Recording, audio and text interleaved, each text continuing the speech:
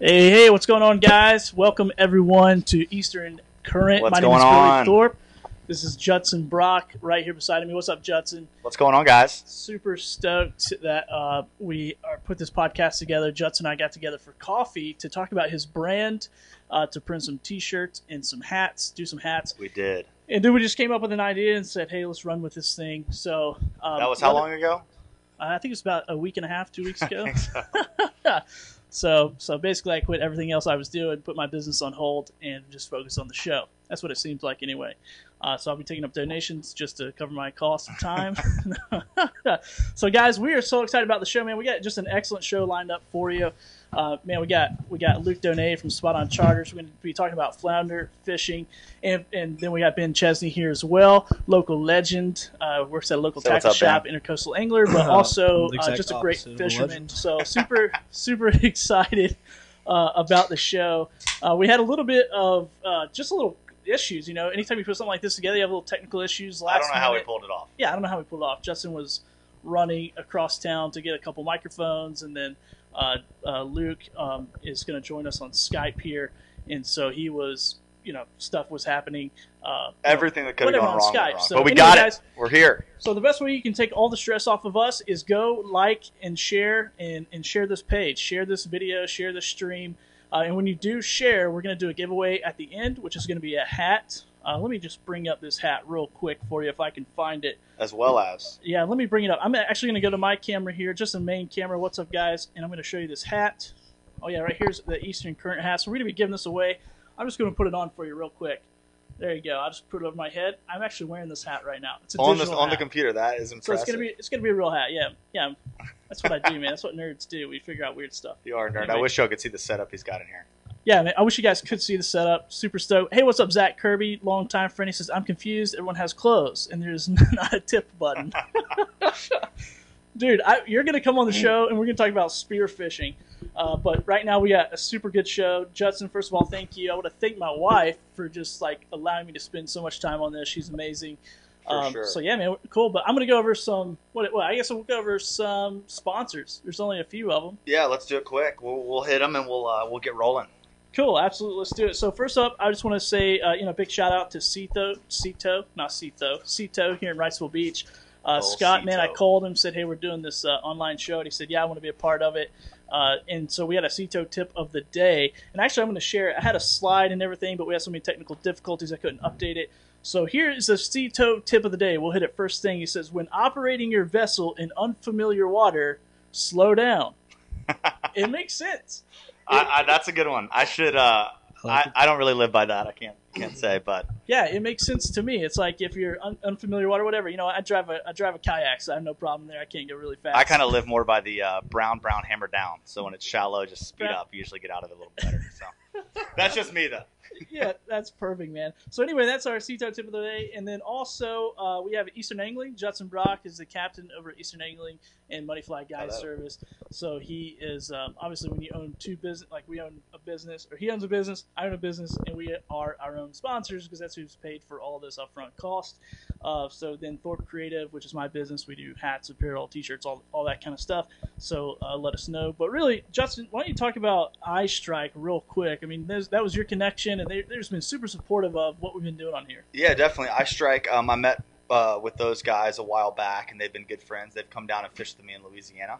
And they're just a real cool company. They're out of the Charleston area, Charleston, South Carolina, and got some really cool jig heads. They're really doing a lot of cool stuff. But they've given us $60 worth of jigs to give away tonight. And so if you stay tuned and you comment in the show, you've got a chance to win $60 worth of iStrike fishing gear. Yeah, man, $60. So all you got to do is get on here and just comment and do that. And you know what? I lied about the hat. I forgot we changed it up. I'm going to give the hat away to the to the person that we deemed catch of the week later on in the show. I like it.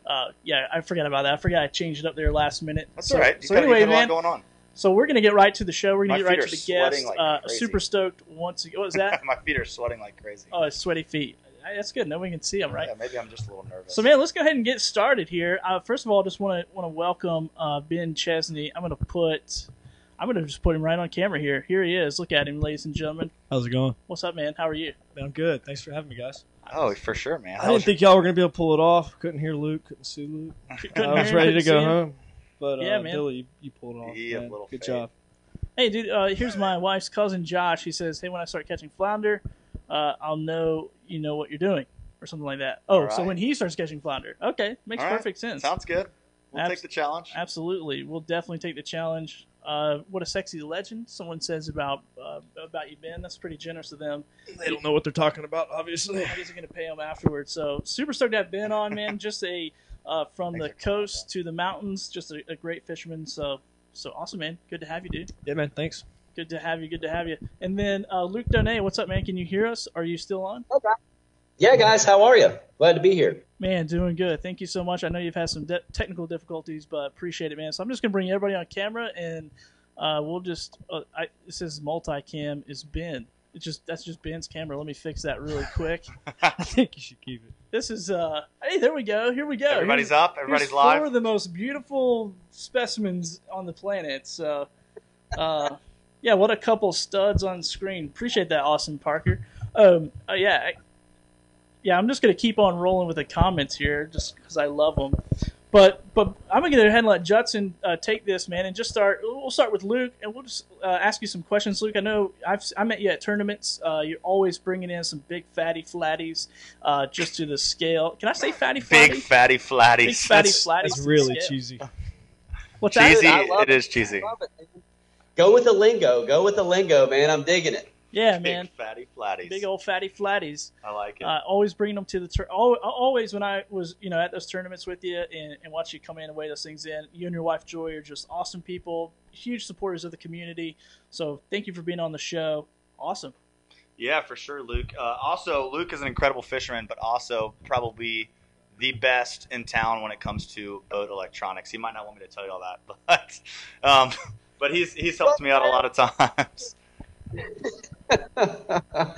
No, I tell you, man. It's working in the business for that long. I did whatever I could do for that long to be as close as I could to the water and be on the water fishing.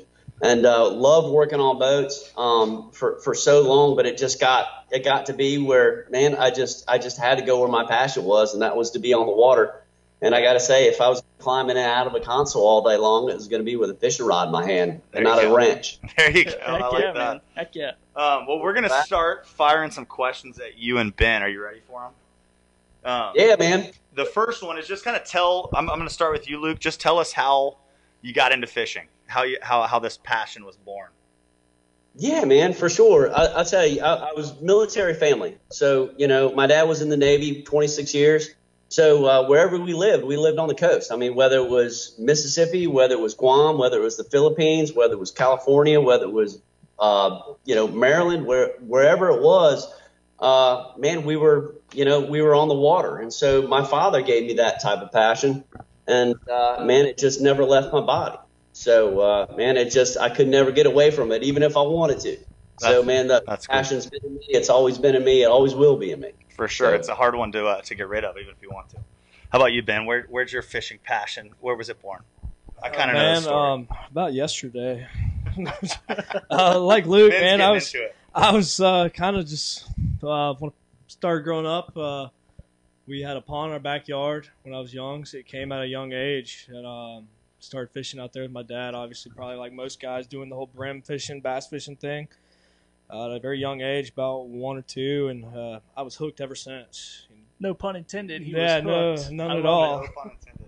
Yeah, Ben has got it probably worse than anybody I've ever met in my entire life. I doubt it. But, yeah, just started at a very young age. As I got older, adapted to different other fishing styles, fly fishing in the mountains, come to the coast. My grandparents, when I was about 8, moved to New Bern, and I spent a lot of summers there fishing with them. Neighbors' docks, marinas. So I kind of got a love for saltwater fishing there, and it's been hooked. So what do you like better? I mean, be honest. I mean, this is on live. All your friends and family are watching. I know you fish right at the stream up there on South Holston.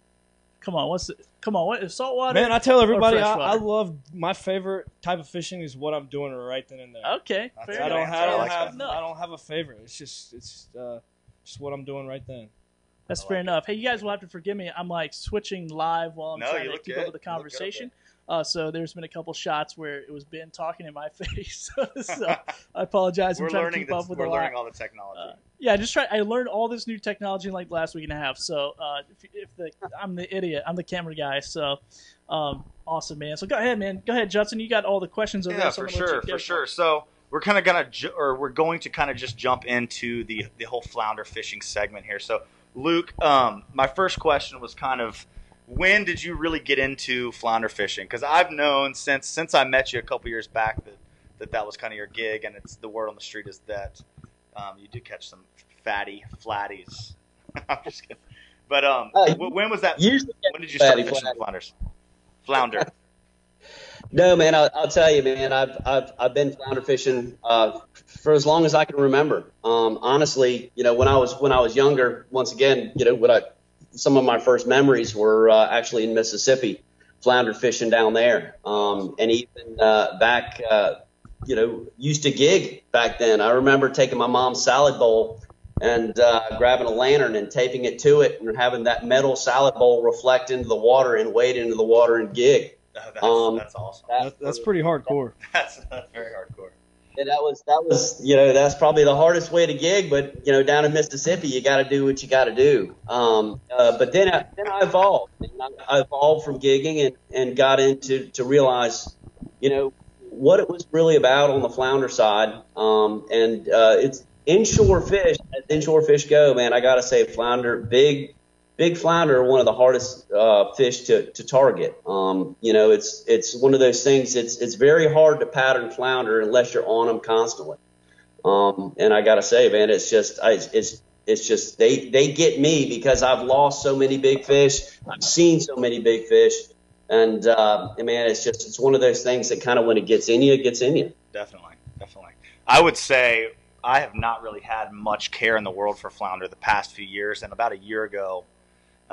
With Ben, I just kind of decided that was something that I wanted to try to learn how to do. Was catch so has Ben been your?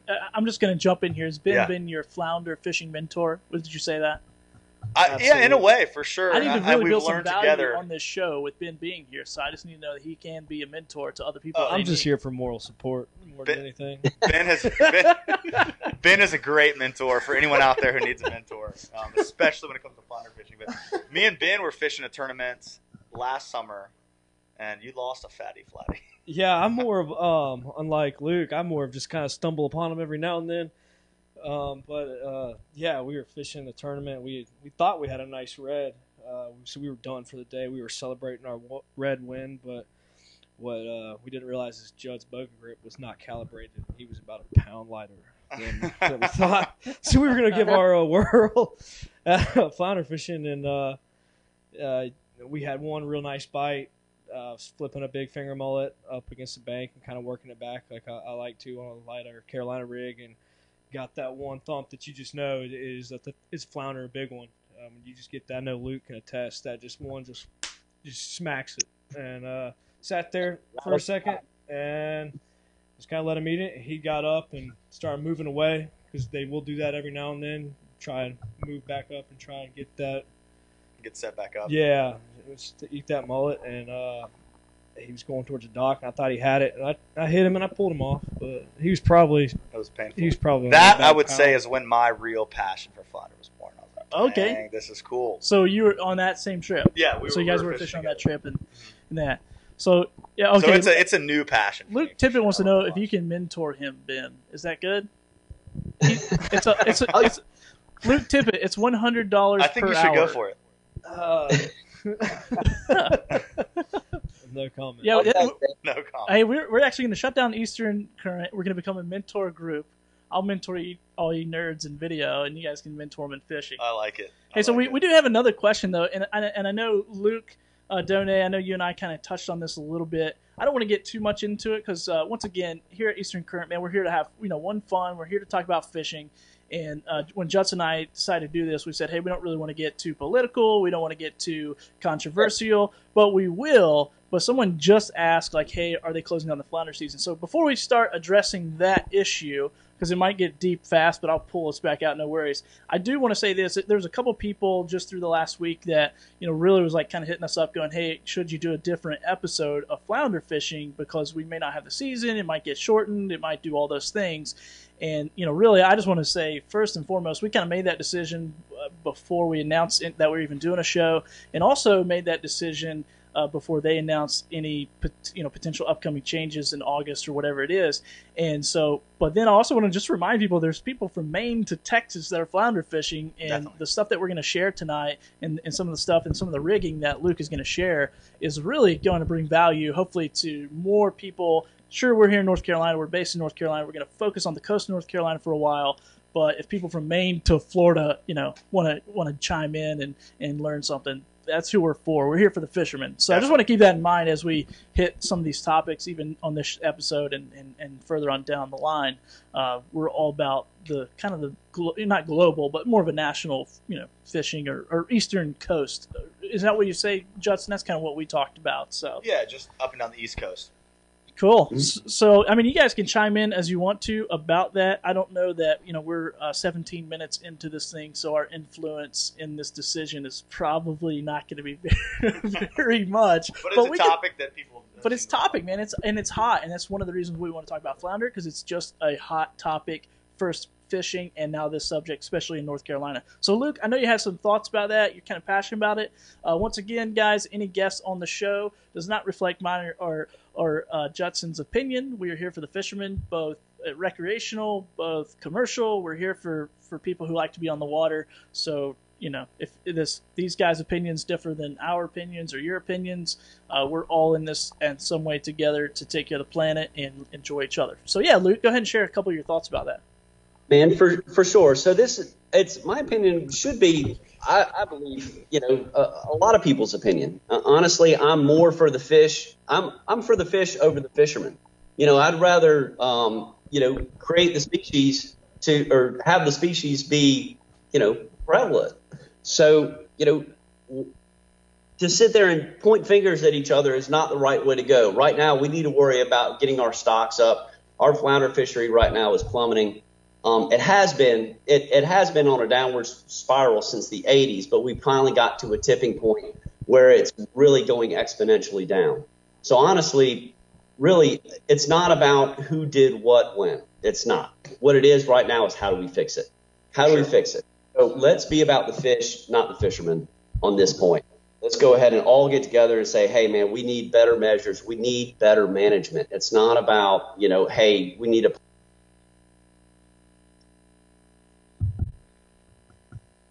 North Carolina.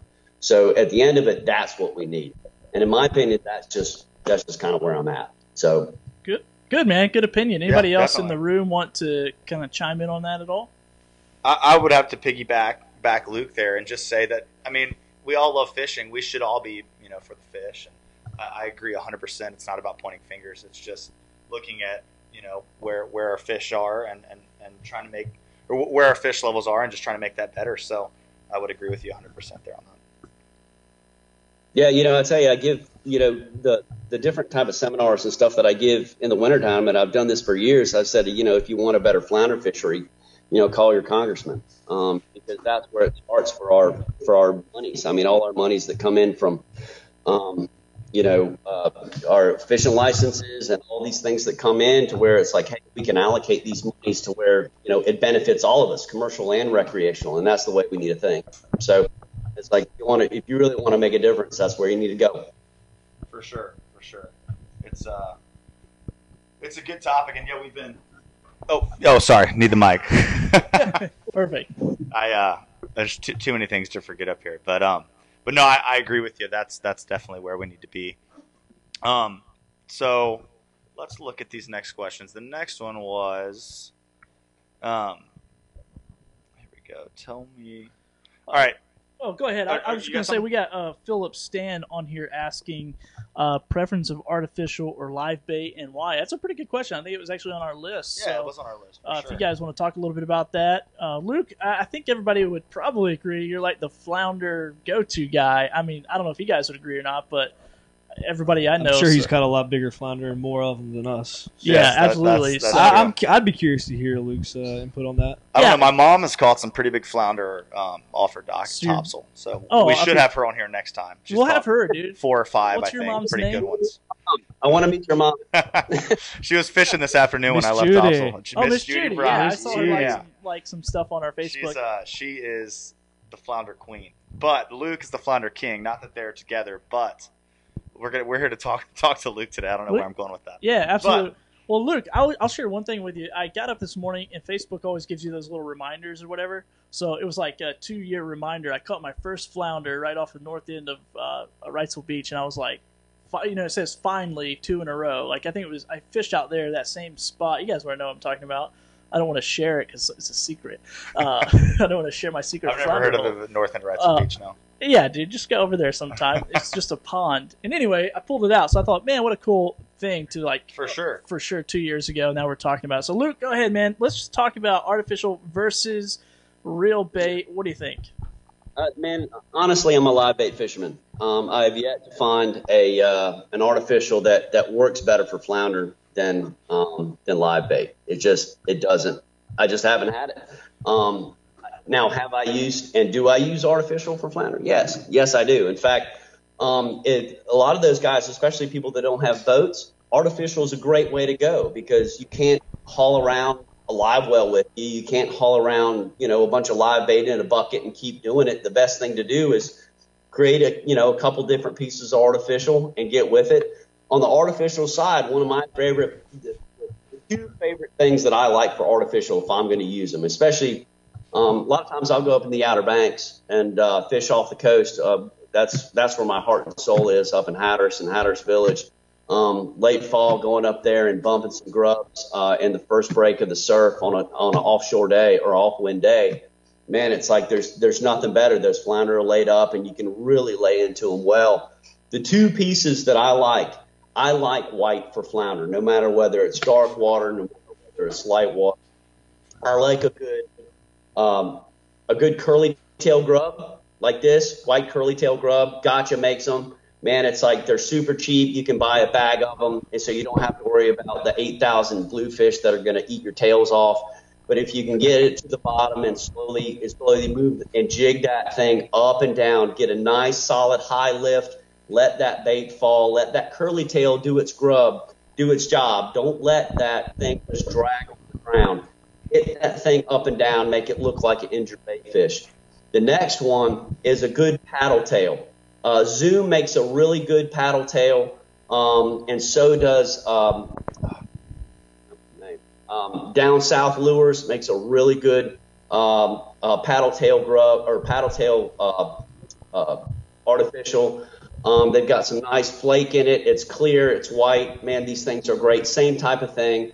You want to use, and on the jig head side, you want to use a big as big as a jig head as you can to get it to the bottom. You don't want it too heavy to where it's like as you're jigging it, it's not coming off the bottom. But at the same time, you don't want something too light where you can't get it to the bottom. So it's going to be one of those things you'll be in between a 1/4 ounce to a 1/2 ounce, depending on where you're at.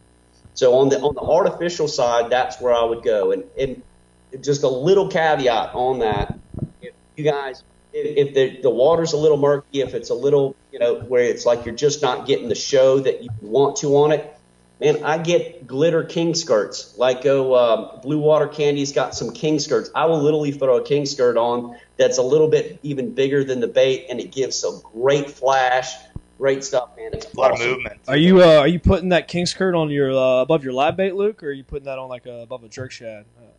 No, I'm doing that straight on the artificial. Okay. On live bait's going to do all the work for you. Yeah. So don't even have to worry about it.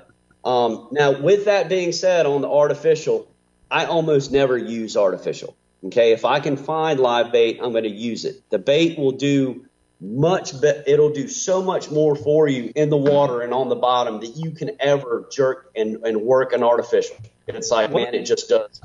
What if you? Let me ask you this, Luke, real quick. If you had to have one preferred type of live bait, what would it be? Yeah, that's what I was thinking.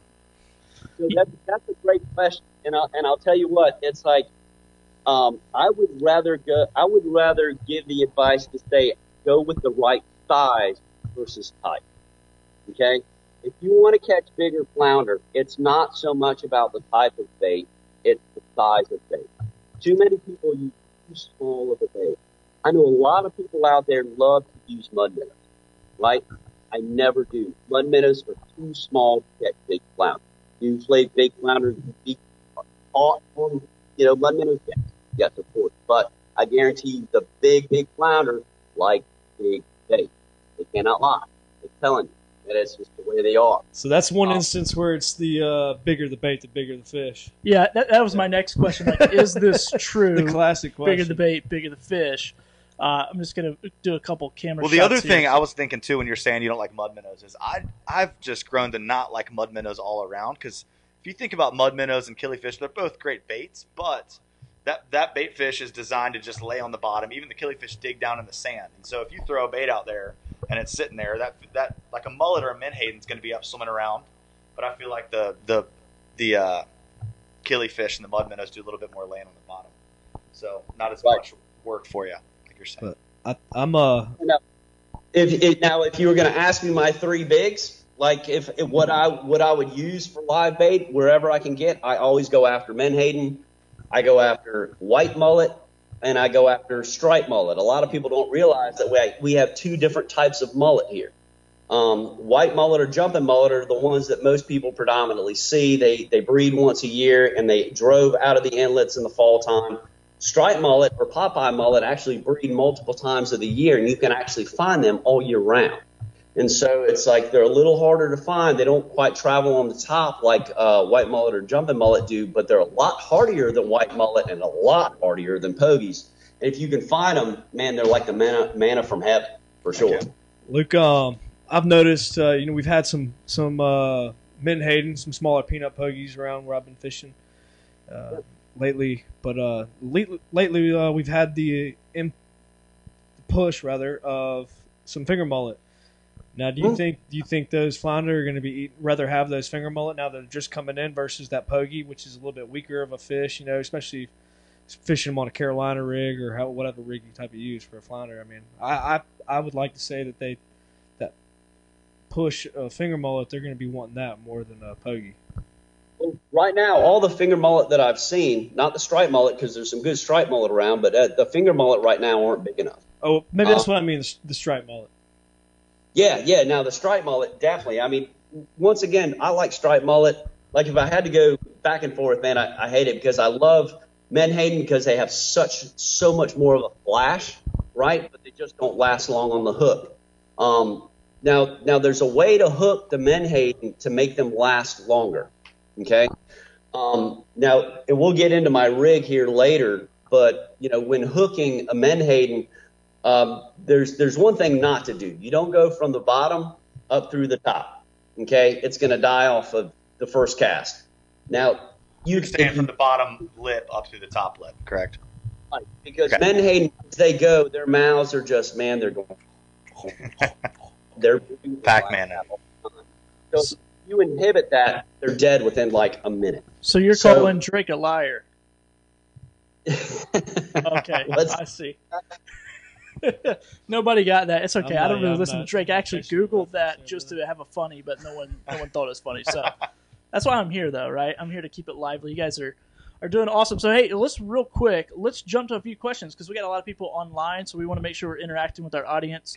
Okay. And you can answer these pretty quickly, and you guys feel free. I'm trying to get you guys into like kind of the same camera here. Here we go. Sorry guys, I'm just kind of working as I go.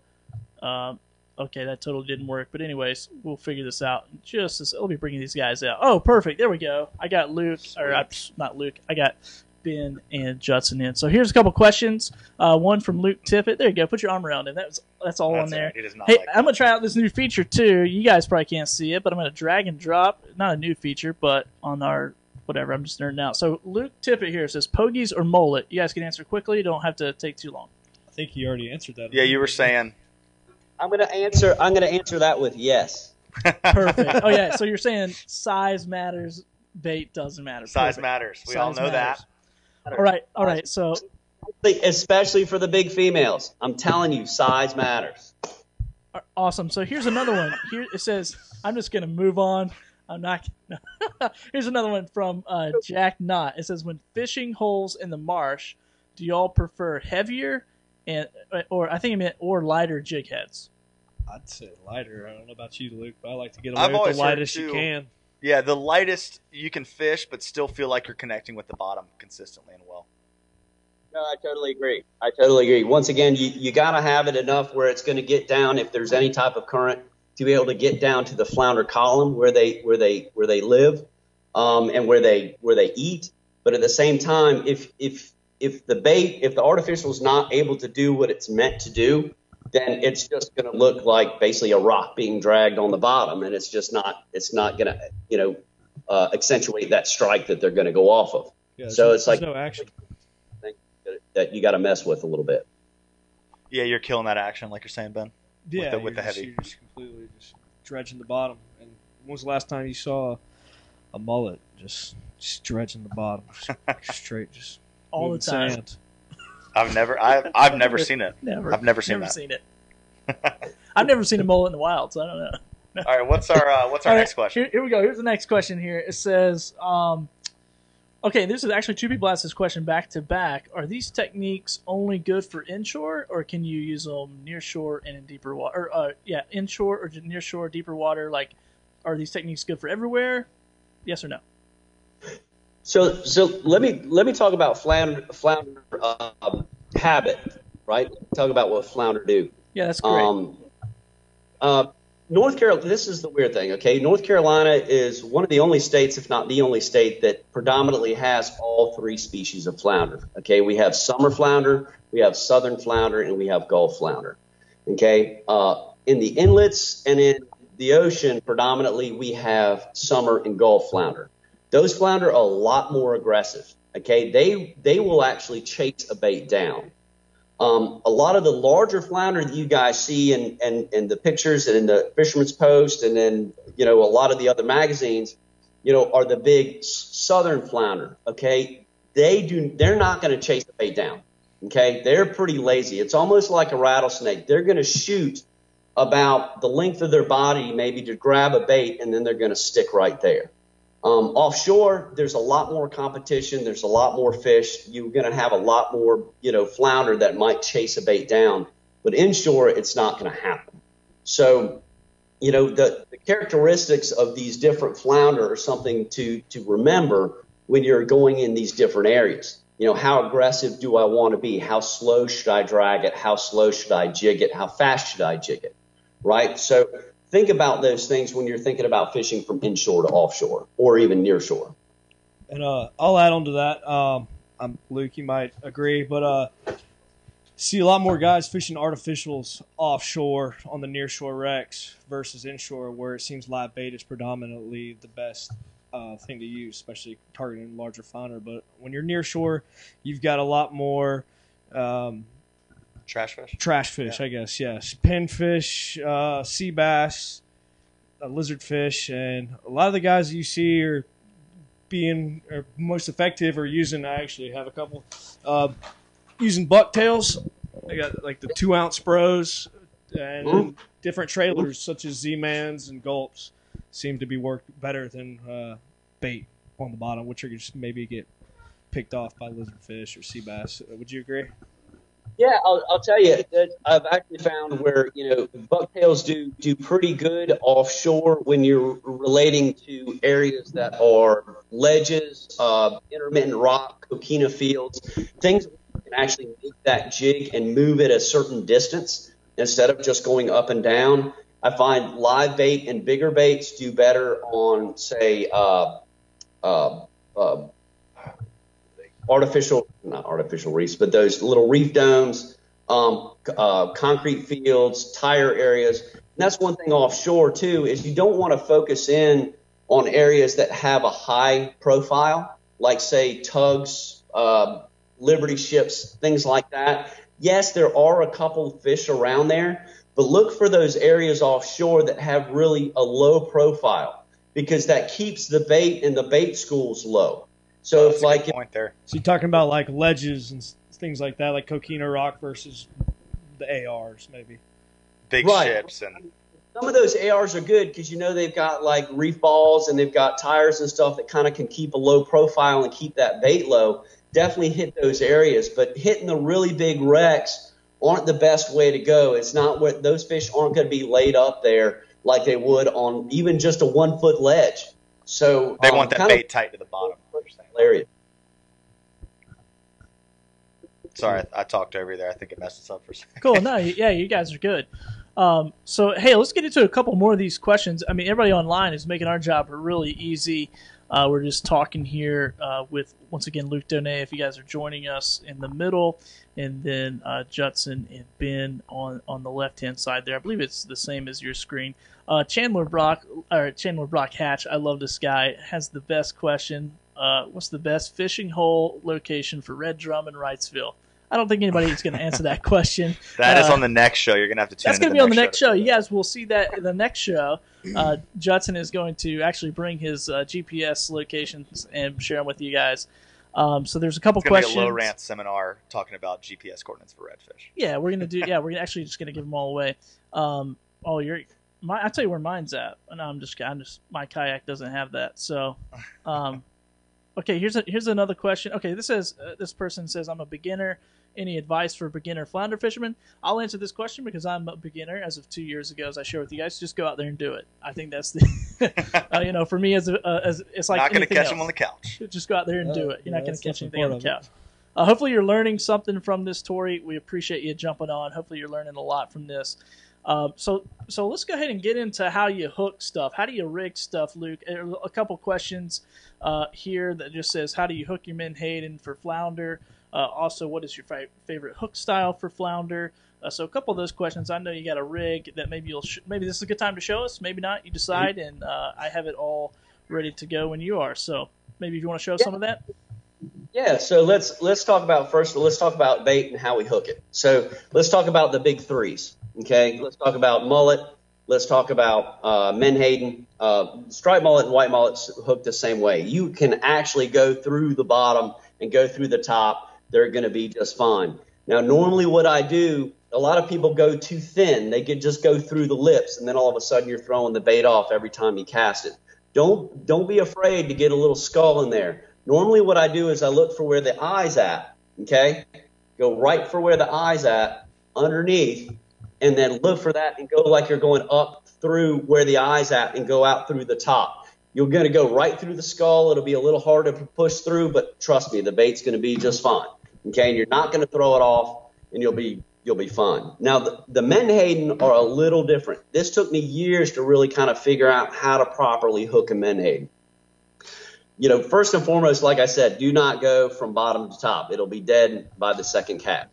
Now, what I used to do, because I use a modified circle hook instead of a tail hook, one of the problems with using that and going through the bridle, and when we talk about the bridle, we talk about the nostril or right in front of the eye, which is a great little spot because it's soft tissue in between and it just grabs that skull just perfect. But when you use a circle or modified circle hook, one of the problems you have is when that fish reverses its direction at any given time, you have the chance for that hook to hook itself back into the bait. So all of a sudden you don't have an exposed barb, and all of a sudden, and you can have a flounder come up and slam that bait, but you have no exposed barb, and then all of a sudden you pull it right back out of its mouth. So on the pogie side, this is what I found to be the best way to do it. On the lower jaw of the pogie, you will see a bone. You'll see a wide open, solid scale looking style bone. Go in through the side, go up through the top, and out the top. That way the fish is able to still breathe. That hook can't go back upon itself, and it'll always have an exposed barb. It's the best way I found for the pogies on the hook side. And is that the best way? So someone asked right after that, what's the best way to hook them to keep them alive the longest, I guess, so they get the most action out of them? Is that what you're talking about right there? Yep. That would answer the question. They'll last a lot longer doing that than they will through the bridle, because if it goes back and it hooks on itself, where does it go? Right into the gill plate, and it goes right into the gills, and it kills them anyway right there. So if you come in through the side and then up through the top, then all of a sudden they can breathe just fine, and that hook can't turn around on itself. That's pretty awesome. Definitely never rigged a pogie like that myself. Yeah, that's very interesting. You got any more questions on there? All right, let me see if I have any more. Do you like questions. a different hook between your? Figured you don't between your pogies and your mullet, Luke. No, I use the same. I predominantly go with a 4 or 5 aught. You always want to. Is that a wide bend hook? Yeah. So, see if I can't. I like it. I like it. Dig into the tackle box. I like it. Right here. All right. So you can see right here that this, you can see it. It kind of looks like a mix between a kale hook and a circle hook. Is that an eagle claw that you're showing? I can't Eagle see. claw, circle C. Okay. Circle C, 4 and 5 aught. You want to use the size hook that is right for your bait, not for the type of fish that you're fishing for. You want that fish to be able to move as natural as it can in the water without feeling the hook, but at the same time, you don't want it to be small enough to where that barb is not exposed. One of the biggest misconceptions that a lot of people have, and I've kind of go in on this on the rig side, is that I'm sure a lot of people out there have heard that flounders scale their baits before they eat them. Okay? I do not find this to be true. I do not find this to be accurate, and I'll tell you why. One, there's no reason a flounder is going to mess with a bait in its mouth and mull it around and scale it before it eats it with the thought that that bait might get away from it. Okay, that's one. Second, flounder don't have opposable thumbs, so they're not going to eat it like a corn cob. Okay? This just doesn't, none of it makes any sense. And I can tell you, back when I used to fillet up big flounder, I don't do it anymore because they're big breeding females.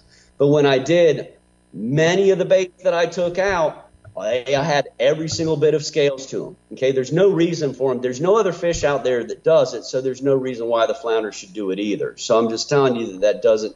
But I'll tell you why this, what I believe, why this came about.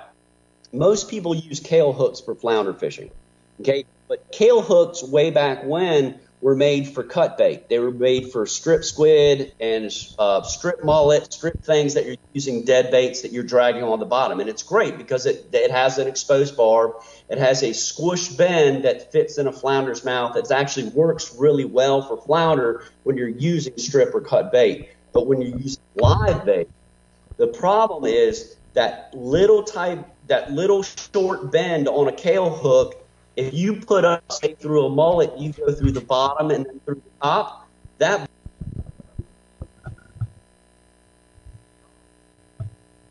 what happens is that flounder pounces on it, and then you feel that thump. You pull it out, well, it has no exposed barb, and that flounder has an alligator-type snap jaw, and it's going to sit there and rake I'm sure a lot of people out there have brought their baits up and they got teeth marks and scrape marks all the way down it with no scales. And they're like, oh, the flounder was eating it. It was scaling its bait. No, the problem was you had no exposed barb and you just pull it out of its stomach/mouth.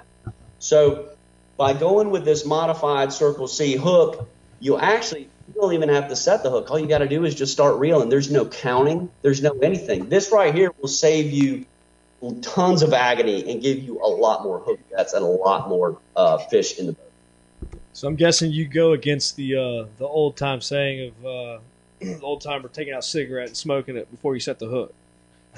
Yeah, and two reasons why. One, once again, it's like I don't want that flounder to swallow the hook, especially if it's undersized or if it's really oversized. Yeah. I want to be able to properly hook set that fish in the mouth. So if it's in the area where I want to keep the fish, I can keep it. But if I can let it go, I know it's got a great success rate of getting it away and living.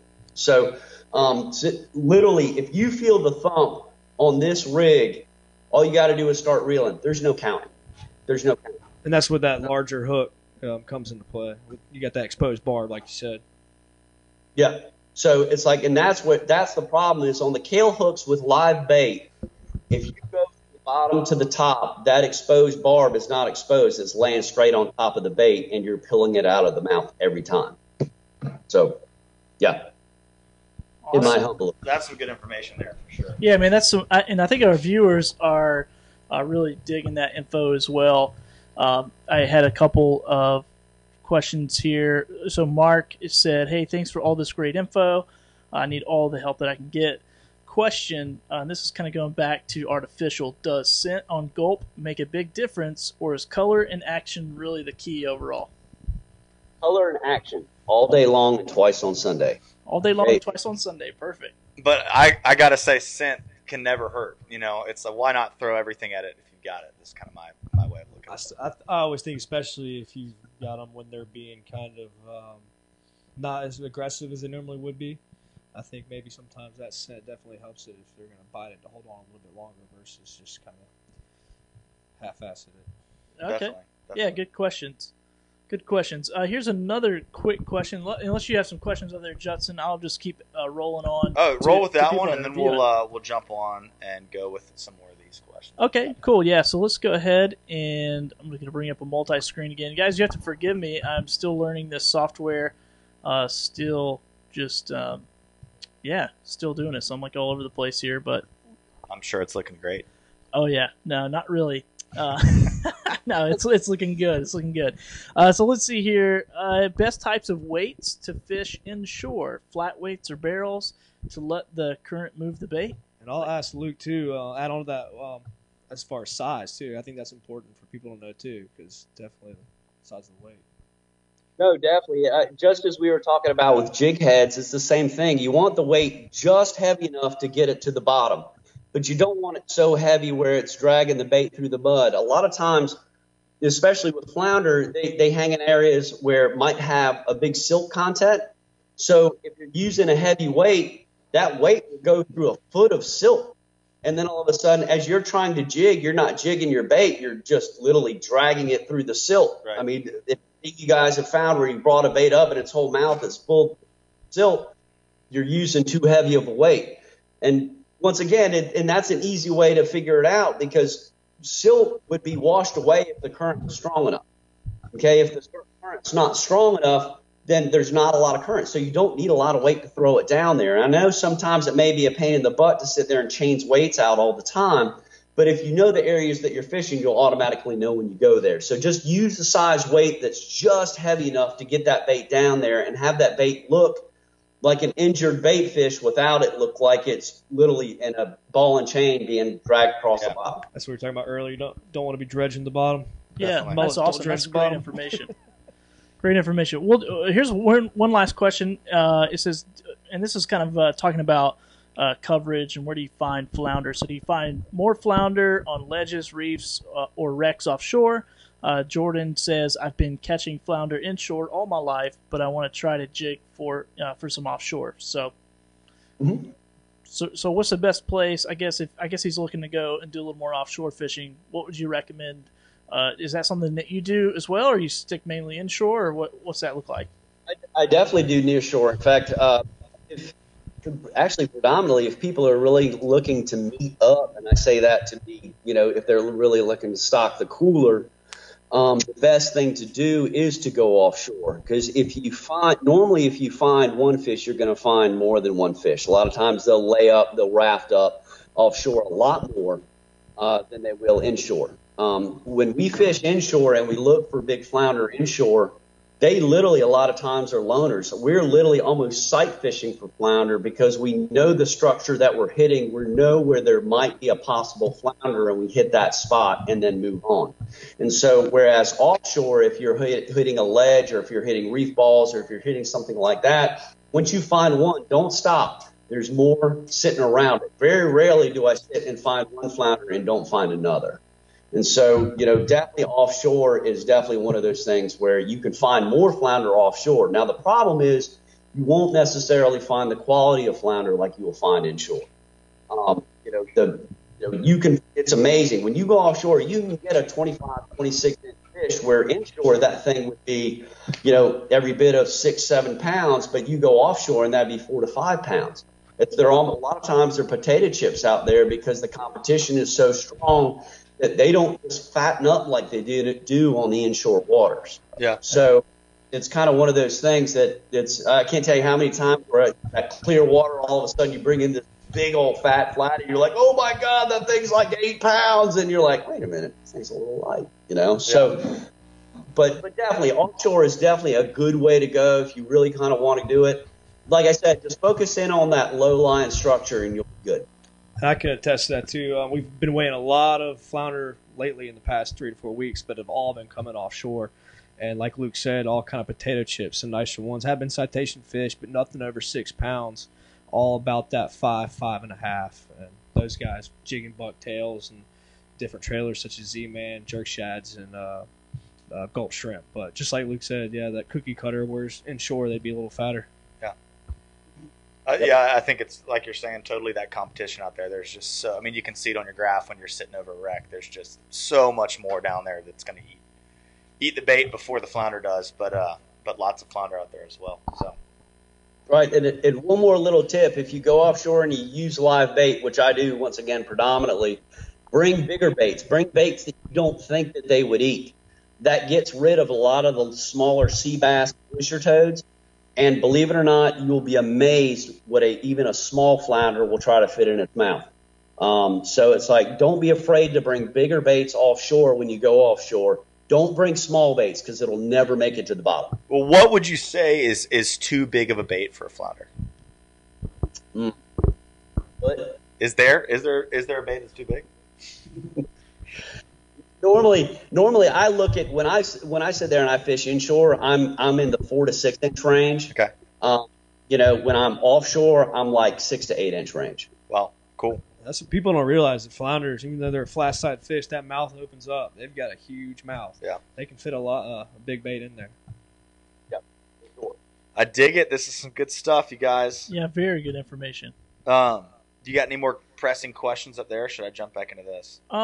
No, man, we had one more person just ask when are the flounder going to push inshore really thick. That's kind of what I know. Wednesday. They're going to be here Wednesday at noon. So just get your fishing rod ready. No, that is a good question, though. That's a great question. And Luke I was hanging out with Luke the other day, and he was kind of talking about that. Was that you? Yeah, that was you. Yeah, we were talking flounder. No, man, Lord knows we're always talking flounder. It's awesome. But I'll tell you, it's people wonder, like, when do the flounder come in? Now you got to realize that once again, the fact that we have all 3 species of flounder, they have different habits on when they breed, when they go offshore, how far offshore they go, how south do they go, how north do they go. But when do they come in? Now, predominantly, I normally go off of the Paralichthes lithostigma. Okay, that's the southern flounder. Okay, she is what I target. She is the girl that I go after. So when they go, or they breed, they start leaving about mid to late November, and they start coming back in late March into April. But they really don't get active, even though you see them, and you'll see a lot of the giggers out there. You'll see them sticking fish, throughout the spring, but nobody's really catching them hook and line, even when there's bait out there. And it's, I found it where it's not, man, I got to say it's not even about temperature, because I've had it where water temp's been great. It's been a lot warmer earlier and they're still not active. I've had it where it's like, it's been really cool later and they're still not active. I really think that they wait for bait runs. They kind of come in, they get comfortable. Once again, these fish go upwards of 60 miles offshore to breed. So I think they come back in, they just kind of want to feel their element, not be so stressed out, and then they start working it. So normally an old shrimp boat captain told me this, and I got to say that it's kind of held true to throughout time. They say the first full moon in May is normally when fish start biting, normally when the flounders start biting well. You'll kind of catch one here, one there. Normally they're smaller, immature females and males. And but really when the fish really start biting, they talk about the second or the first full moon in May. So take that to the bank. I'm blaming it on the shrimp fishermen. Even though it's what shrimp fishermen said, do you think that's based on water temperature? Do you think that's when you get your push of bait in, or do you think that they just know that's when they're supposed to be inside? Moon phase, maybe even. Yeah, there's just the moon. They just want to be in there.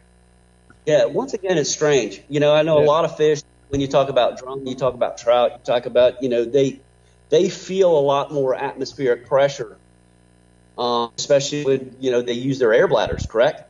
To figure out, go high, go low, figuring out all of that. Well, on flounder, guess what? Flounder don't have air bladders. They have a different type of sensory organism when they're, when they're talking about trying to figure out how they do it. Now, what is that pattern, how it's done? And I haven't figured that out yet. I don't think very few people have.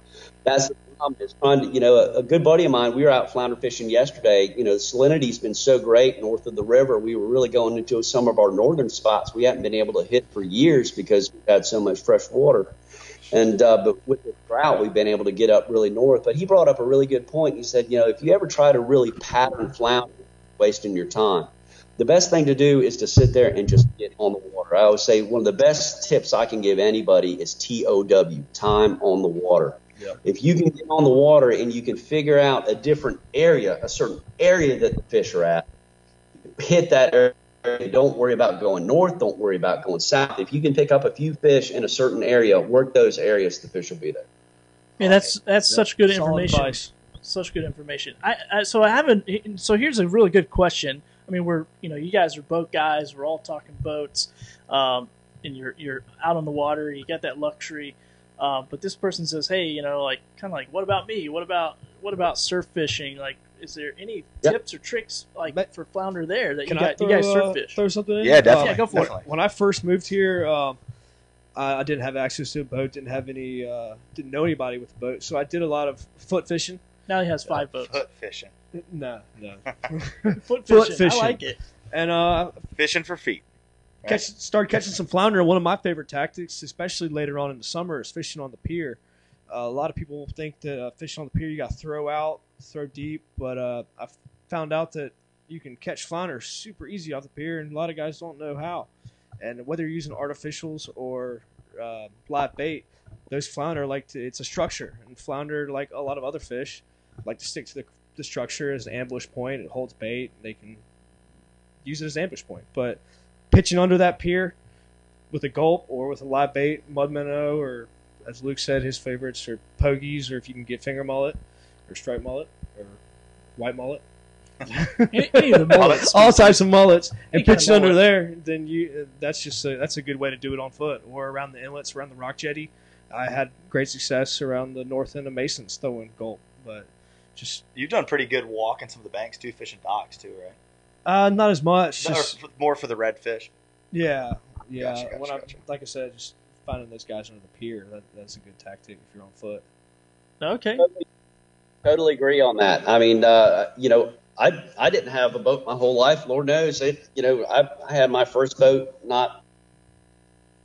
8 years ago, and so. But before that, man, I was footing it.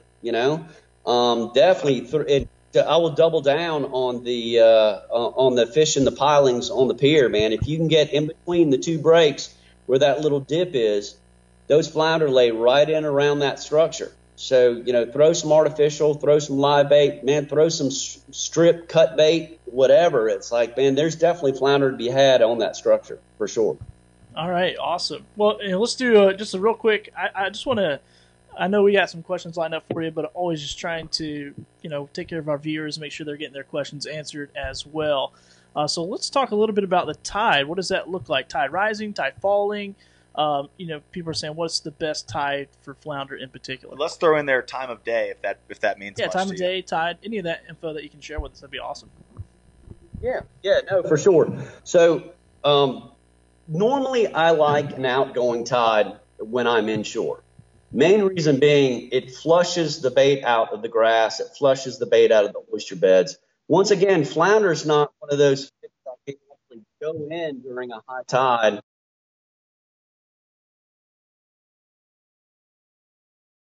Shrimp grass. It's got to sit there and it's got to wait for the proper time to ambush a bait.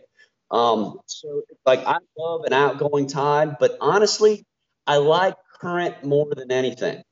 If you have flowing water, you have moving water. And what a lot of people don't realize, too, the reason I say that is because flounder do not swim in the water column, and so therefore they cannot push oxygen over their gills.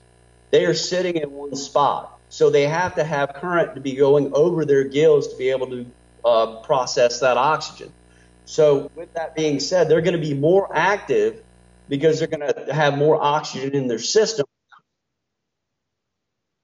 So I love, but with that being said, especially inshore, I like an outgoing tide from about mid-high to low on an outgoing side because it's flushing bait out. Look for those choke points. I would say WWFD, man. What would flounder do? Okay, so with that being said, it's like you got to realize, once again, flounder's not going to chase a bait down, especially inshore. It's got to wait for that bait and that water to get down where it's going to have the best chance to hit.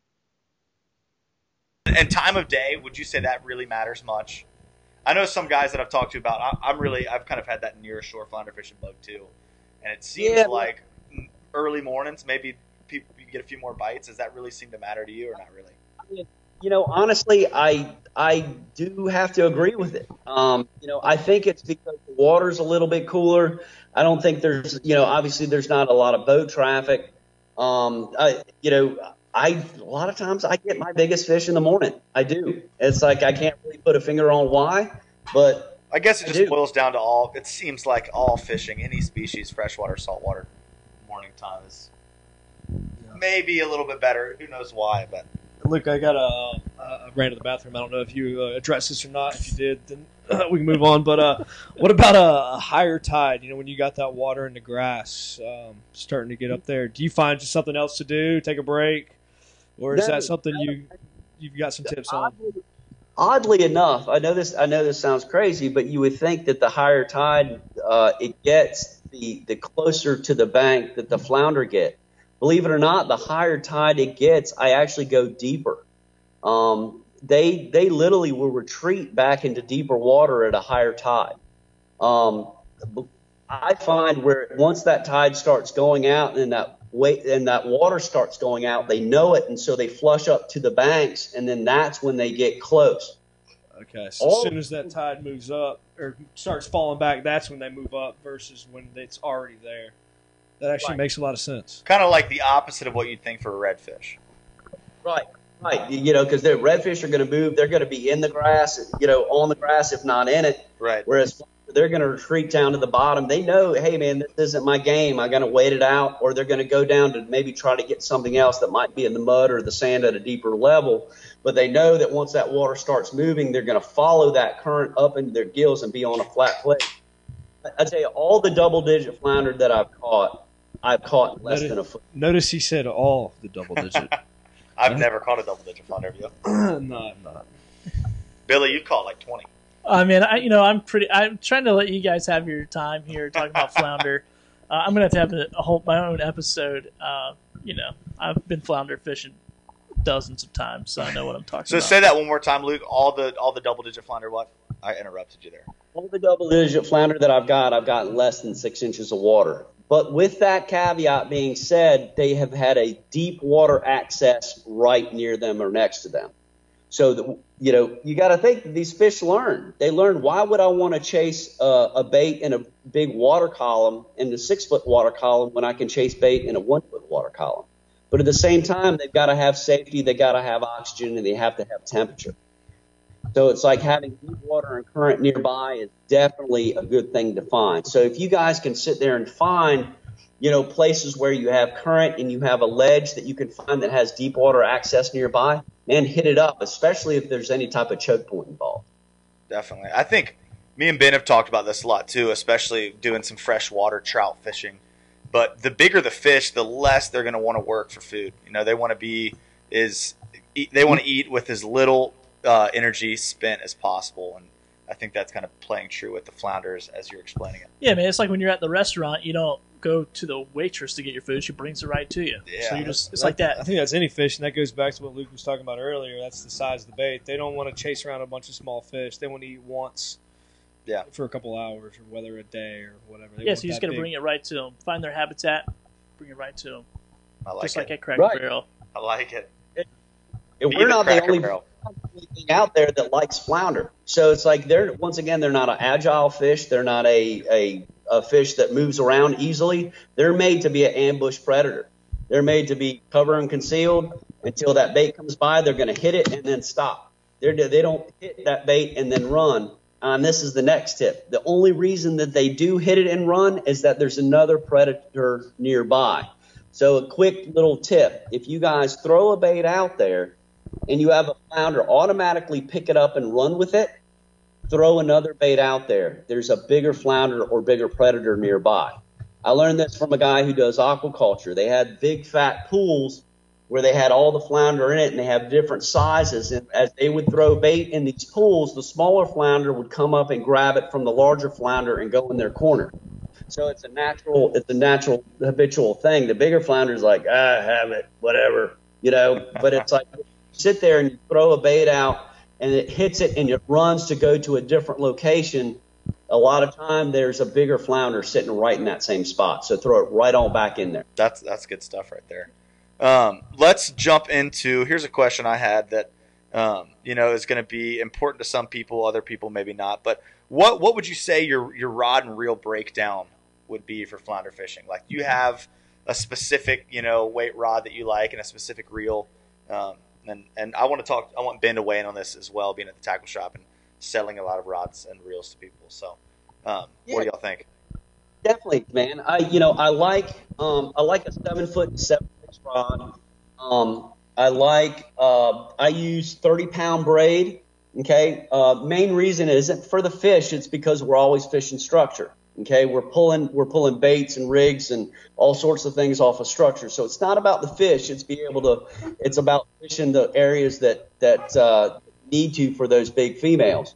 Now, and I'll say this also, if you're not losing rigs, you're in the wrong spot. Okay. It's like structure. You want to lose rigs. That's where the big girls are. Now, like on my rod side, I have one here. I just poked a hole in the roof. So no warranty, man. This right here, this is a 7.2. This is a land plank. I build my own rods, and it's great. It's a 10-20 pound line, fast action. It's 3/4 to 1.5 ounces. It sounds a bit heavy, but I promise you that little bit of backbone does a whole lot. It's a 4.5 tip to a 5.1 butt. So you definitely have the flexibility on the tip to be able to feel that flounder bite, but at the same time you can really pull it off some structure if you need to. On the reel side, I tell you, I've gone back and forth for years. For years I was Shimano, I was Penn, I was Shimano, I was Penn. Penn would corrode, Shimano would rust. Well, I tell you, the last 3 years I've gone with these Daiwa BGs, and man, I have had no problems. I've a BG 4000 on this right here is nothing but awesome. It has been awesome. I've switched a lot of my reels over to the BGs as well. And I'll attest to that. in the past 2 or 3 years, when the BGs came out, that has been our best-selling reel at Tackle Shop. It's for the price point it is and the way it feels, the smoothness of it. It's right there as far as price point goes with the Battle, Penn Battle, but it is a 10 times better of a reel. It has been one of my favorites, and obviously Luke likes it. I know Judd has a couple, so I got a bunch. I'll Way agree too with many. Yeah, I'll you agree there guys with sold Luke. me one. I treat it like trash, and it still does good. Yeah. I don't take very good care of my stuff either, and I didn't say that if I ever try to sell you in my used gear, but those BGs have held up extremely well. Getting hosed down very little. I really like them. I've got a bunch of bigger BGs all the way down to some real little guys. So, but as far as I go, I know a lot of guys too. As far as selling guys at Finer Fish, it's a common thing. Luke sounds like he's a spinning reel guy, but I like a bait caster. I like a low profile bait caster. As well, I do use a couple of round style bait casters. That low profile fits a little better in my hand. I've grown to like a little bit more fast pace, trolling motor, pitching banks. So as far as finer fishing goes, so I do like a low profile bait caster so that I can reel up, pitch back out pretty quick, and I like a Shimano Tranx reel. I've started using those. They are a Shimano bait caster, obviously, that has been geared and manufactured for saltwater. It's got a high gear. It's got a good drag. I've been using really that good. Tranx you sold me and off the beach. Yeah, and like Luke said, I like a 30-pound braid too. And same as him, a medium heavy 8 to 17 to 20-pound rod, fast action with a little lighter tip, but a heavy backbone to get those flounders off the bottom. Especially like what Luke's saying, if he's fishing some heavier structure, you want a heavy rod to get those fish out of there. And then I'll ask Luke this: if you're fishing heavier structure, I mean, what as far as what pound leader do you use? Yeah, so it's probably a good time to bring up that rig shot. Yeah. So basically, I use a typical Carolina rig. Okay, well, it's a little atypical. I kind of years to figure this out. And But Luke, sorry to interrupt you. You want me to go ahead and bring up your diagram that you sent me? You want me to go ahead and put that up? go for it. Sure. Here we go. All right, so this is what I do. I do what I call a 30-30-20. Okay, I use 30-pound braid. I use 30-pound slide leader, and I'll get into that in a second. And then I use 20-pound rig leader. Okay, main reason being is, once again, you're fishing structure, so the last thing you want to do is lose your whole rig. So what happens is, if that hook gets caught, you break it off, you're just breaking your hook off. So it's like, so then you just tie a brand new rig on it. Now, people ask what that slide leader is all about. Well, I use about 5 to 6 foot of slide leader. Main reason being is, when you're using a Carolina rig, you want that weight to be able to slide easy. The problem with having it straight on braid is, a lot of times that braid wraps around that egg sinker and doesn't allow that egg sinker to slide evenly. Because I guess we should probably go talk about literally what a Carolina rig is and what it's meant to do. A Carolina rig is meant for that bait to get to the bottom, for a fish to be able to grab it and take it, yet not feel the weight. So if you have it where you do not have that slide leader, then a lot of times that braid will wrap around it, and when that fish takes that bait, it'll start pulling on the weight and then all of a sudden let it go. So having that slide leader is going to do you a big service on that front. Now, going from 30 to 30, I do a uni to uni on my braid to slide leader. Okay, I do a Palomar knot going to my rig, which is a Spro type swivel, 80-pound swivel. Once again, main reason, because you're pulling it off stuff. You can use smaller, but honestly, you got to make sure you have a big enough swivel so that weight doesn't get stuck on it. And that's why I put a bead in the middle of, in between the weight and the swivel. Now, on the rig side, when we're talking about that 20-pound, and we're going to our rig style, I like the Yo-Zuri pink for the main reason, not because it's Yo-Zuri or it's pink or it's special, but believe it or not, Yo-Zuri fluorocarbon is a thinner diameter than most fluorocarbons. So it actually will give you a little less profile than the other fluorocarbons. Now, when we talk about the action end, let's talk about the action end on the, like I said earlier, where normally I use 4 to 5 aught, depending on the size of the bait. pretty much all year round, I'm using the 4-op. Late in the season, or whether I'm going offshore, we're going to the 5-op because we're using bigger baits. Now, with the Eagle Claw hook, with this, you can see that I snell this hook, but you can see that it's not a snelled hook. And what I say about that is normally when you have a snelled hook, that eye is offset. Okay? That is so you can sit there and pull that, and that hook pulls straight. Well, when flounder fishing, you don't want to pull the hook straight. You want to pull it sideways. So if you go inside the bend, inside, and then you snell it, what happens is, I hope you guys can see this, when the fish grabs it, and then all of a sudden you have it, what happens?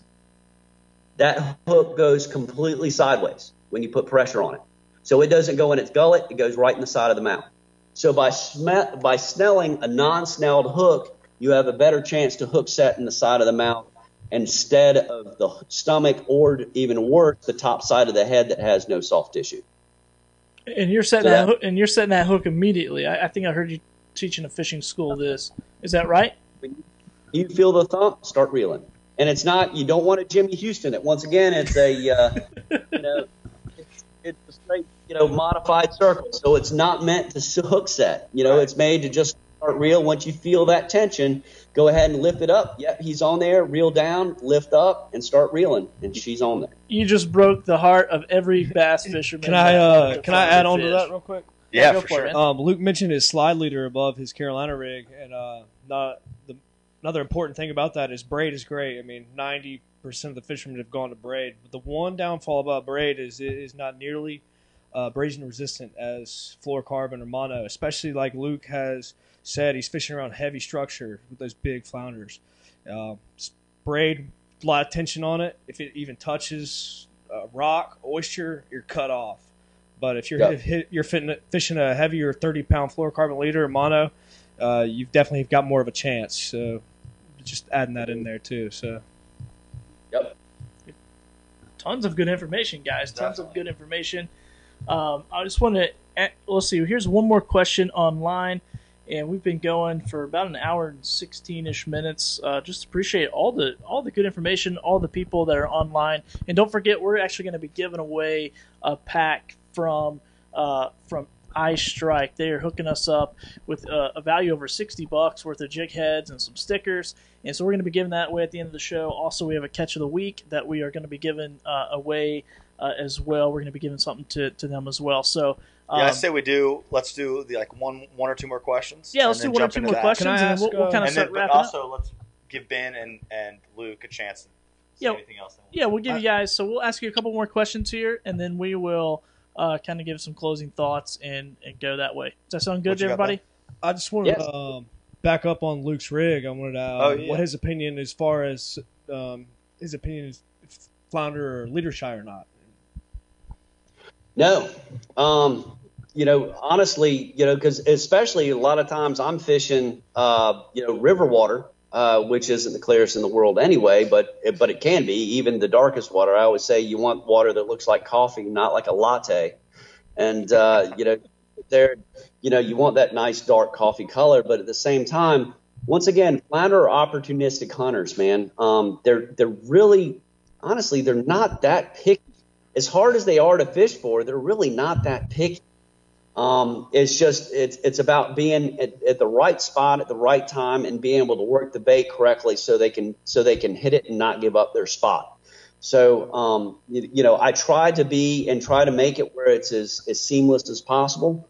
But man, I remember as a kid using wire leader in the surf, catching flounder left and right. So it's, I always try to make it as incognito as possible, but at the same time, I wouldn't focus too much on it. But once again, I'm fishing Carolina Beach in the river. You guys up there toward Wrightsville Beach, man, you guys got that Caribbean water up there. So man, we love it. Yeah, no, I'm with you too. I like fishing that dirty water too. Had a guy the other day talk to me at the tackle shop. I told him to use 20 or 25 pound leader, and he said, "Man, that's pretty heavy." So that's more wanted to prove a point. Hopefully that guy's listening, you jerk. Hopefully that guy's watching. No, for sure. What's Sure. our? Is there anything else, Ben and Luke, that y'all feel like y'all want to leave people with? And then we're going to go over these, or should we do the questions first? You think? Man, I mean, what kind of? Yeah, let's ask like maybe one or two more questions, Okay. and then we'll kind of give you guys some closing thoughts, and also want to spend just a few minutes here talking about Luke's spot on charters. Make sure people know how to get in touch with him, Definitely. because man, I think everybody's like, I'm gonna go flounder fishing with this guy. Had a lot of people hitting me up. So yeah, and all the about- extra trips that you have, we'll just push them over to Judd. Hopefully from the show here. I don't So, know. I'm learning. So Yeah, he could go with you. He can be you can mentor him. He's just looking for all kinds of mentors here. if Ben won't be my mentor, Ben won't be his mentor. Well, so go ahead, man. Ask a couple more questions here. You guys are on screen, so let's ask a couple questions, and then we'll wrap. We'll start wrapping this interview wait, do you want section the up. questions I had or the questions that people are sending in? Man, okay, yeah. So here's another question. Let's do the ones people have sent in because we've tapped these out. Oh, pretty cool. So we're already done with those questions. So yeah, we got maybe one more question here. Somebody have a request: pier fishing and shark catching for the next live video. So good. I like it. Sure, why not? I love sharks. I love sharks. So let's see. Here's our next question. Brian Sunday asked this question. Luke, why do you specify bright colors and pink? Is there any particular reason? Bright colors and pink. I think this. He mentioned this like a while back there, so I don't know exactly if we're So you're talking referring about. maybe to that Yozuri pink leader he was talking about? Yeah, that's what you're maybe? talking about. Yeah, the user pink. Or maybe it might be talking about the artificial baits he's using, the bright color artificial baits. Maybe so. I know he was talking Yeah. about the pink earlier. So either way of it, normally, once again, I use almost predominantly white for flounder on artificial. Oh, he's talking about leader. He just specified leader. Oh, Okay. Once again, I've been going. Interesting thing on the Yozuri. Just know that with that the reason that Yozuri has that pink isn't because they got it cheap from China. It's literally the first color that disappears in the water spectrum as it goes down into the water. Red and pink is the first color that disappears. So it's like, and then through the color spectrum as it goes down, will start to neutralize as well. So that's why they go with pink on that front. So, hey, at least that's what they tell me. It sounded good, man, and I've used it and it's worked. So it's like, I'll take it. you took it hook, line, and I think one sinker. of the biggest Right. aspects of fishing is using what you're confident in. Definitely. Right, exactly. Awesome, guys. Well, hey, thank you guys so much, first of all, just for being on the very first episode of Eastern Current, talking about flounder fishing. Man, I've just had a great time. Hope you guys have. Hope everyone that is viewing us online here has had a good time. We worked diligently to put all the tech together. Sure, we probably still got a little audio issues and some things like that, and maybe trouble hearing each other in the studio. I know I was talking and Ben would start talking, and I'm like, oh wait, someone's behind the light talking. So we'll get all that stuff figured out. But yeah, man, thanks so much for coming on. Any closing thoughts, Ben? You got any closing thoughts as far as flounder fishing? Any of that type of stuff? Man, I don't. I mean, Luke's definitely covered all. Awesome. Luke, you got any closing thoughts for us? Anything I you do. might- Okay. And this is something that I try to tell people a lot because this is the most important thing. Flounder fishing literally can be one of the most frustrating fishing that there is out there. Yes, it can. I can tell you how many times where me myself I've gone out 10, 15 times and just can't find a fish. Do not get discouraged because trust me, every time you go out you learn something. So it's like take that with you, take your own. Like, take what I'm saying, take what these other guys are saying, and put it into your arsenal, and take what you take when you guys go outside and put it into your own tackle box, and you guys go out and catch that big fatty flatty, for sure. That big fatty flat. That adds I like on to it. what you were talking about earlier. Time on the water is most important of anything. I think Definitely. that goes along with any type of fishing. Yeah, anything in life, really. It's like the more time you spend doing it, the better you're going to get at it. And so, Yeah, you can learn a lot from watching YouTube videos and listening to stuff like this, but y'all are right. Getting on the water and just testing it out yourself, you're going to learn way more and way faster. well, I guess I'm going to shut this thing down then because that's why I started this, was to learn. You can definitely learn from things like this, but time on the water is important. Yeah, I'm with you there. absolutely, man. Man, you guys have just been awesome. So if you want to hang out with us just for a few minutes, we got a couple of house cleaning, not cleaning, but just house maintenance things we want to do. For anyone that's been viewing on the show, first of all, I'm just going to bring in as quick as I can, if I can. Here, I got. Oh man, where did it go? Oh man, somebody submitted what was it, like a 7-pound? I can pull it up. Yeah, see if you could pull it up there. I just had it, and I don't know what I did. Hey, Luke, what's your biggest flounder? Yeah, what's your biggest flounder, Luke? Let's talk about that for a second. It's a funny story while you're looking for this. I'll tell you a story about my biggest flounder. It was 13 pounds 6 ounces. Oh, golly. Okay, I'm gonna cut you off now. What did it eat? And I gotta say, man, it was when I was in the boat business, and I had my own business. I was a marine electrician, and I had an older gentleman with a john boat that came to my shop, and he came, man. You could tell he just couldn't afford much, and just he needed his bilge pump and his live well pump kind of service. Couldn't figure it out.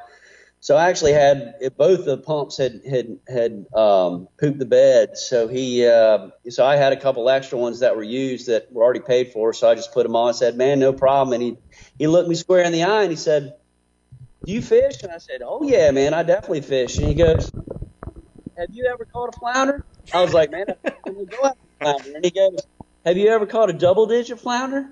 And I said, At that time, I hadn't. I said, "No, man, I sure haven't." He's like, "What are you doing Saturday?" And I'm sitting there. I give him the old stink eye, square eye. I'm like, "Yeah, right, whatever." But man, how can you say no to a guy that says he's going to put you on double-digit flounder? So I literally meet him at the ramp. He brings me out in his little tiller handle john boat, you know, like cruising on the waterway, and we hit this one spot that I swear to God, thousands of people have gone past and never even knew that there was something there.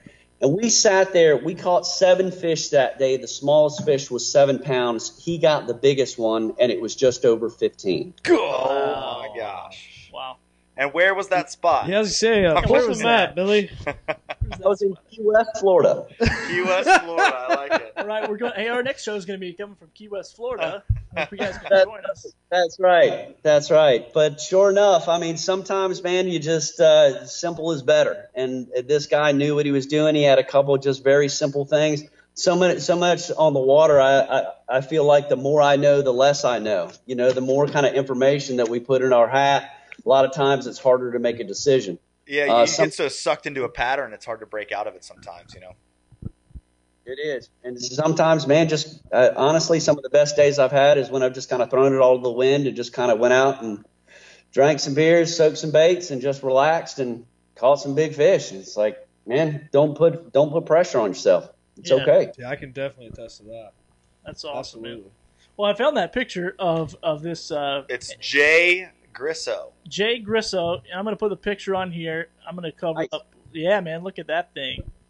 That's a solid. 7.8 pounds. Yeah. It's a little smaller than the biggest one. No, I'm just joking.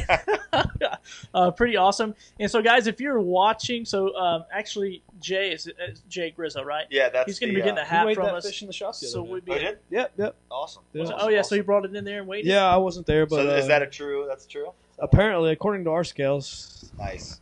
You know, that's funny. I did see a picture the other day. I thought we should do a segment on the show. Like, is this real or is this fake? Because it was looked kind of funny. So maybe we'll do that sometime. So, guys, Jay is going to be getting one of our first hat. Actually, the very first hat that's made for Eastern Current. I was making it through my company Thorpe Creative for myself, and then I decided to give it away. So he's going to be getting that hat. We're going to get in touch with him, and then also we're going to run and we're going to do this after the show. I just looked at my software, and it is. I wish I could do it live, but it's actually. Hold on, let me see if I can. It's a random comment generator, so it'll pick from the comments the winner of that package. So I am just trying to figure out. Where's the... Hold on a second. Let me see if it'll do it here. No, this is definitely not going to do it. I don't want to spend too much time on it. But anyway, I got to put it in the link. Should we just pick a random one the first time? Yeah, let's just do a random one. That way we can do it live? Let's just scroll through the comments. Actually, we'll just do a random one. I'll just pick one because I don't want to keep everybody waiting, and I don't want to Let's do comment number 13. Comment number 13. Unless now it's I have Luke to count 1, 2, 3, 4, 5 in this voice. 6, 7, 8, 9, 10, 11, 12, 13. Okay, so somebody else can count and make sure I'm correct, but I see Austin Parker as my number. Actually, you know what? He's my number 13. That's how I count. I like it, Austin And Parker. Austin Yeah, Parker, way to go, man. You are going to win the Eye Strike package, and it's a little package. I think it was like, 10 packs of jig heads? And Yeah, some 10 packs of stickers. jig heads and some stickers, and that's going to get shipped to you directly from iStrike. So I will get up with Dave at iStrike tomorrow, and they'll get that in the mail to you. So congratulations, Austin. Yeah, That's awesome, guys. Someone has said, let's see if we have any questions or comments. Yeah, man, a lot of people jumped on tonight. Guys, we really appreciate it. Josh Hayes says, no flounder here in East Tennessee, but I'm ready for the next beach trip. And that's my wife's cousin, so you got a place to stay, Josh, when you want to come. We'll book a trip with one of these dudes and see if we can't catch a 50-pound flounder or whatever. A fatty flatty. Fatty flatty. And someone else asked earlier in the broadcast, how can we get some Eastern Current gear?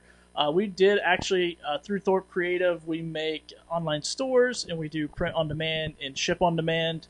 So we don't really keep any stock of this stuff because, we don't know if it's going to sell or whatever. But we can print them and ship them to you guys if you order. So go to etcurrent.com.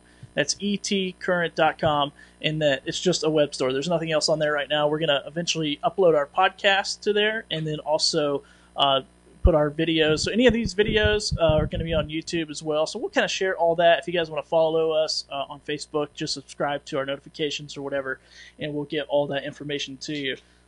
Man, what a great show. What a Awesome great first show. Hopefully, high five over across the room. Really worked hard to put it together there.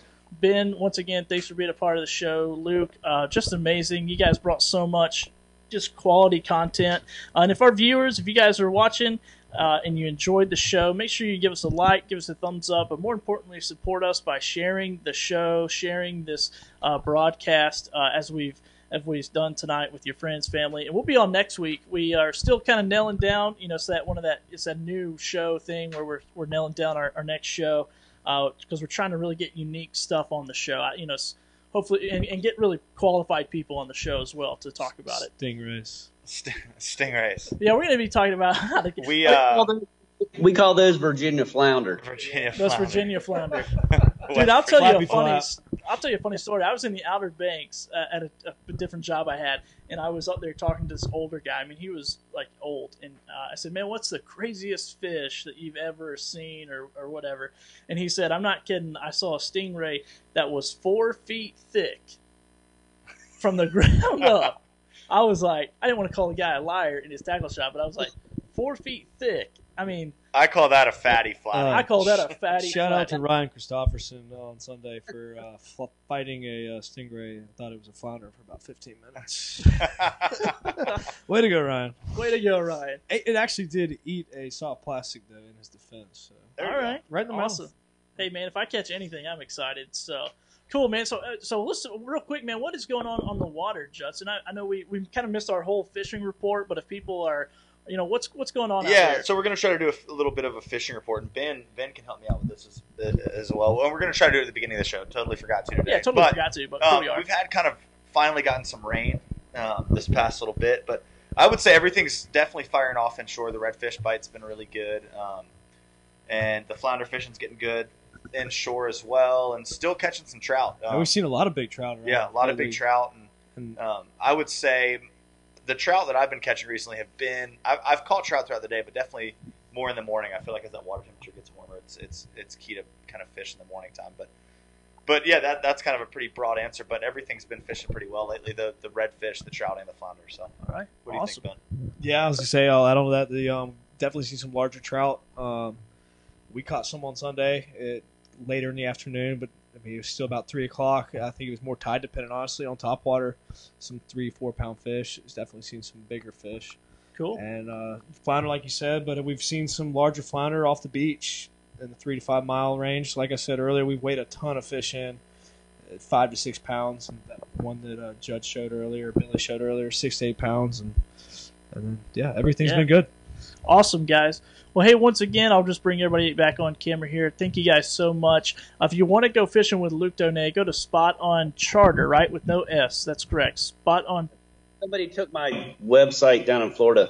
All Let's go right. get him. So Jerk. So reach out to him. Yeah, Spot On Charter. Man, obviously you can see he knows what he's doing out there on the water. So yeah, absolutely get in touch with him. And also, I don't know what Justin's calendar looks like. I've been trying to get on it for a year, but reach out to him also at Eastern Angling and follow at Eastern Angling. Follow at Thorpe Creative. Reach out to Cito and iStrike. Follow all those guys. Once again, appreciate everybody. And if you need tackle and you're in this area, Ben is your guy. Yeah, if you need tackle, guru. go and just tell Ben. We got a whole crew of tackle gurus. We'd love to help. Just come see us. Over at Intercoastal Intercoastal Angler. Angler. Yeah, me, myself, Arlen, Ryan, Andrew, Blair, Chris. Come see us. Everybody, man. They all know what they're talking about. Or, And, or they're we'll gonna make say, it sound like we know what we're talking about. Hey, whatever. Or we'll that's call what it Luke. takes. We'll call Luke. And one final question. What is the most annoying question you get asked in a tackle shop? Jeez, man, I really can't pinpoint any right off. But talking about flounder, we're related to flounder. One of the most annoying things is when all the guys fish in the shop, tourists especially, come in. Man, what can I catch flounder on artificial? Show them like a 6-inch jerk shad. Like, man, throw this. That's too big. That's way too big. All right, yeah, you're right. All right, you can find what you're looking for. Oh man, Just yeah, Ben. yeah, exactly. awesome guys. Well, hey, once again, guys, everyone, thank you so much for tuning in. I'm trying to bring in this third camera here. Whatever. I'm just struggling cameras. Whatever. It doesn't matter. I'll just put it on mine. Thank you guys so much for tuning in. Be sure to submit your pictures every week for an opportunity to win something. We're going to be giving something away. We don't know if it's a sticker, a hat, a T-shirt, any of those types of things. Like, share our page. That's the most support you can do. Head over to ET Current. Get you a shirt. Get you a hat. Something like that. So anyway, guys, thank you so much for tuning in. We'll have some more information we'll launch this week as we prepare for next week. All right, we'll talk to you then. Have a good one. Thanks, Luke. We'll talk to you soon, man. Later, Luke. Guys. Later, Talk to you Luke, man. soon, Luke. Enjoy talking to you.